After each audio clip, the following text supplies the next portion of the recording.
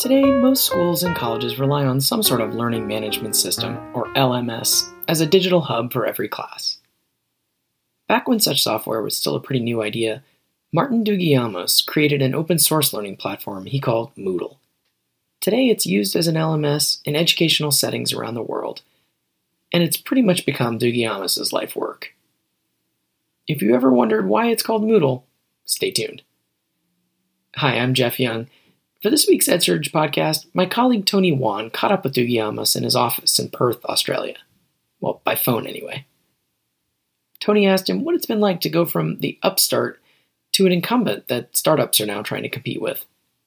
And they talked about what's changed and what hasn't changed in teaching and learning over the 17 years or so he's been running the project. We'll have that conversation right after this. This episode of the EdSurge On Air podcast is brought to you by the EdSurge Next newsletter. Get the latest news and views about higher education technology each week. Sign up for the EdSurge Next newsletter. Just visit edsurge.com and click on subscribe. I'm here with Martin Dougiamos. He's the founder and CEO of Moodle. Martin, it's a pleasure to have you here on the EdSurge podcast. It's a pleasure to be here, and congratulations for getting the name pretty much right. So across the edtech industry, Moodle is perhaps one of the most recognizable tools and brands out today. I mean, it also helps, of course, that you've got a pretty fun-sounding name that rolls off the tongue quite nicely. So I want to start off, Martin, how did you come up with that name, Moodle? So in the very beginning, when it was just an idea, and I was starting to write some code, I had to name that folder something for the first bit of code. And so that was when I actually sat down before I'd written anything and brainstormed a lot of words. It took me about 2 hours, I think. Had to be a domain name that was free, had to be something that would work with search engine optimization. It had to be something you could say. And also I like acronyms. And so it ended up, in the very beginning, being Martin's Object-Oriented Dynamic Learning Environment. I changed the Martin to modular as soon as anyone else started using it because that's a bit much, and it made more sense anyway. Great. Now, Moodle is most often referred to as a learning management system or an LMS for short. But as I understand it, that's not quite how you would describe what Moodle is. Is that correct? Yeah, that's it. I prefer the word. I prefer to say learning platform. Yes, we are focused on any case when learning occurs or when education is occurring. Those situations vary a lot, and the management of those vary a lot. So, and as I was saying before with the modularity of it, as a platform, Moodle allows everybody to make their own LMS. So sometimes we call it an LMS maker. You take Moodle and all its tools and flexible modularity, and you build the perfect LMS for that particular case, that school, that university, that workplace. A little bit more about the Moodle ecosystem. So there's your core team, the Moodle team, and as I understand it, there are also partner businesses and also a community that have grown up around the Moodle open source platform. Can you describe to me, the interplay between the different, these different pieces of the Moodle ecosystem and maybe how each of them have kind of evolved over the years? So sustainability of this project has been my major focus from the beginning. I had seen too many open source projects start, flourish and fail because they hadn't considered sustainability. They were operating on grants or something like that. So the business model of Moodle is totally designed to support the project but still achieve the mission of providing the software for free, open source, and has all the benefits that it does. So the structure that we have is a central company, Moodle Proprietary Limited. It's like Moodle Inc. in the US. It's not a non-profit because non-profits are very hard to start in Australia, and we are going to rectify that soon. But it operates as a non-profit. Basically, all profits always go back in. Nobody's taking all the cash out the top. So the company runs a core team of around 50 people now, and that's grown in a very linear fashion since the beginning, about 15 years ago, nearly 15. those 50 people are probably about half developers, and the other half are people who work on documentation, on communications, running the community, financial stuff, and looking after the other parts of the Moodle ecosystem. So around that, we have most of our income comes from partner companies, Moodle partners. And Moodle partners are certified companies that do services. So they do hosting, consulting, training, custom development, all sorts of things like that. And if people say they want a phone to call to get some help, that's where you would get that from, a Moodle partner. So we have 85 or so partners around the world, and they contribute roughly 10% of their gross revenue towards the Moodle company and the Moodle project. And that's the major source of the funding there. Now, in every market, there's, where you're selling products and services, there's competition, generally of a healthy nature between the established, the incumbent players and the upstarts and the startups. As you think about where Moodle is in relative to the other players in the market, is Moodle the incumbent or the upstart? Where do you see Moodle, in the market today? Look, I have to say, to be completely honest, it was fun being the upstart when we were. The initial take-up of Moodle was accelerating very, very quickly. Now I'd say Moodle is fairly mainstream. And that puts us in a very different position because we focus a lot more on stability, on providing compatibility. And as a platform, if you have educators moving from one institution to another, they take their knowledge of Moodle from here, they go to there, they use Moodle there, right? If they have courses and content, you want it to be compatible when they install, copy across to another Moodle site. Those issues become more important. And we are playing a different game completely from most, I would say, startups in EdTech. We're not driven by the exponential curve, the need to make certain amounts of profit. We're not profit driven at all. The mission is to empower educators. So our duty is to the people who use Moodle. Our duty is to create a place where we are empowering educators, where we are supporting education and particularly for me, most importantly, public education. Public education, which is so often badly funded, mistreated in many countries, and needs the help, right? So that's our goal. And there's a lot of people working in public education who are massive Moodle supporters because they realise that through this project, we're sharing a lot of resources around the world, a lot of somebody who comes up with an innovation in South Africa, for example, is going to help someone in Japan, is going to help somebody in the US, is going to help someone in Brazil. And so educators and academics who, it's very compatible with their thinking and how research in general works in the world. So really, I would be happy if we had 100 institutions only using Moodle. It would be still heaps of work to do, right? We'd still have plenty to do. Mm-hmm. The fact that we have millions and millions of users around the world counting on us is something that just keeps us all driven every day. We have a lot to do. And the world is still coming onto the internet, really. There's still, it's a huge space. How have you seen the competitive landscape change over time? The players who were in this space maybe 10 years ago versus now. Or maybe another way of this question is, how have your users' needs also changed over the time since you've started Moodle? Very good question.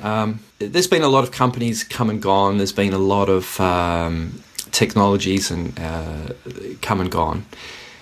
What is constant is the nature of a learning institution. Schools and universities are not disappearing quickly. And the whole need for people to get together into groups and learn things is not going to go away. The whole need for a teacher, a good educator, to facilitate learning of those groups is not going to go away. It doesn't matter what technology we're using. We could all be sitting here with AR headsets and neural interfacing to the internet in 10, 20 years.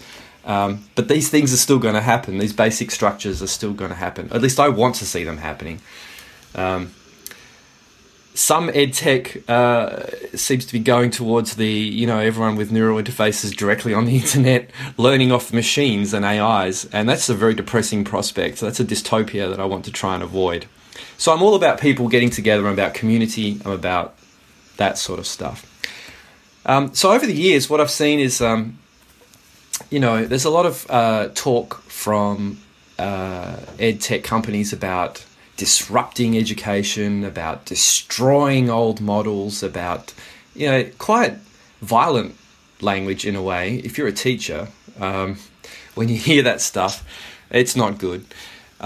There's also a lot of really great stuff coming around learning. There's amazing stuff happening all over the world, obviously on the internet, where you can learn things yourself, and information and being free is open. Educational resources is where it's all at. There's so much of that going on, but those are always a part of the education process, so they're not going to replace it. You're not going to go from 2 years old up to 20 years old just completely learning from apps on your device. That would be quite sad. Sure, they're going to help it. An educator's going to bring that into the classroom. The students are going to bring those things into the classroom, and it all becomes a nice collection of things. I'm rambling, but hopefully I'm making sense. What I'm trying to get to is that I think there's a place for everything. I don't think there's an either-or situation where this product is going to take over the universe. I think there always needs to be a mix of things that bind people together, that organize information and organize processes, and then there are going to be things that teach specific things or provide specific experiences that are useful, and it's about bringing all that together. So in what ways do you think technology has made the most impact on teaching and learning since you've been at this for over 10 years, probably approaching 20 years now, right? I would say that it's certainly it's increased the amount of information in the process. The amount of resources that are available has skyrocketed, obviously. The ability for things to be more asynchronous is fantastic. That's something that I think we've all really appreciated in using technology in general. And learning is all the things. I mean, most people are learning all day, if you think about it. I think those are the two major things, and I think that's really compatible with this notion of how things are becoming more fluid. Well, look, here we are having a conversation. It's nighttime in California. It's the morning here in Australia. It's actually a holiday today, but I don't care, because those old structures of you work here and you don't work here, they're becoming very fluid now. You mix it up. Your life is your work is your life. And for those of us in the first world, we have this luxury. I hope we can spread it to the rest of the world and give everybody those opportunities too. On the flip side of the question, what hasn't changed? From my neck of the woods, as you referenced, there's a lot of people talking about disrupting education or models of schooling. But from your perspective, despite all these advances in cool apps and gadgets, what hasn't changed about teaching and learning? What hasn't changed is that we're still operating with brain. We have this lump of meat that we're all carrying around, and that's where learning is going on. There are biological limitations on learning that are not going to change very quickly. Short of Matrix-style downloading helicopter instructions being invented in the future, but the way our brain works means that we need to undertake certain activities to really learn things. And when I say learning, I mean deep learning. I'm not talking about watching a video. Watching a video isn't really learning. And if you study how your brain is watching a video, I mean, try and remember a video you watched last week, for example. It's quite difficult because a lot of the stuff that we think of as learning is actually entertainment. It passes the time, we feel good while we're doing it, and it goes out, it's gone. Maybe a little bit of it stays around if we really focused on it or if we really made an effort to try and remember those things. But unless we're purposefully learning, unless we have a learning situation where we are actively trying to learn something, it's not happening. So if you look at the neuroscience work today, a lot of it is confirming some of the basic education principles that have been figured out over the last hundreds of years, thousands of years even. You can go back to the Greeks, ancient Greeks. So those things don't change. What I hope doesn't change is that we keep people involved in the education process. As I said before, I really believe that humanity as a whole will suffer if we allow everybody to crawl into their own filter bubble and just become so specialized at one thing that they don't have the ability to interact globally across cultures, to understand and empathize with issues of people on the other side of the world. I mean, a massive bomb just got dropped on Afghanistan yesterday. This kind of behavior is not good for humanity as a whole, right? So how do we get the world to be a better place, really? And in my opinion, this is the role of education. Organized education needs to take that on and really drive that. So I hope that doesn't change, because otherwise this is not going to be a very good world. What gets you the most excited when you wake up in the morning and don on the Mudo hat? Well, look, when you have a company and a community, and when you have a product, you are constantly focused on what is not happening, right? You have a big to-do list of things that aren't happening as good as they could be, and so I want to fix all those things. I talk to Moodle users all over the world all the time. I travel a lot, and I'm always, they'll say, this is giving me problems, and I'm like, I feel for you. I really want to make that stop. So yeah, it's just people who care and are driving it. We're all working together.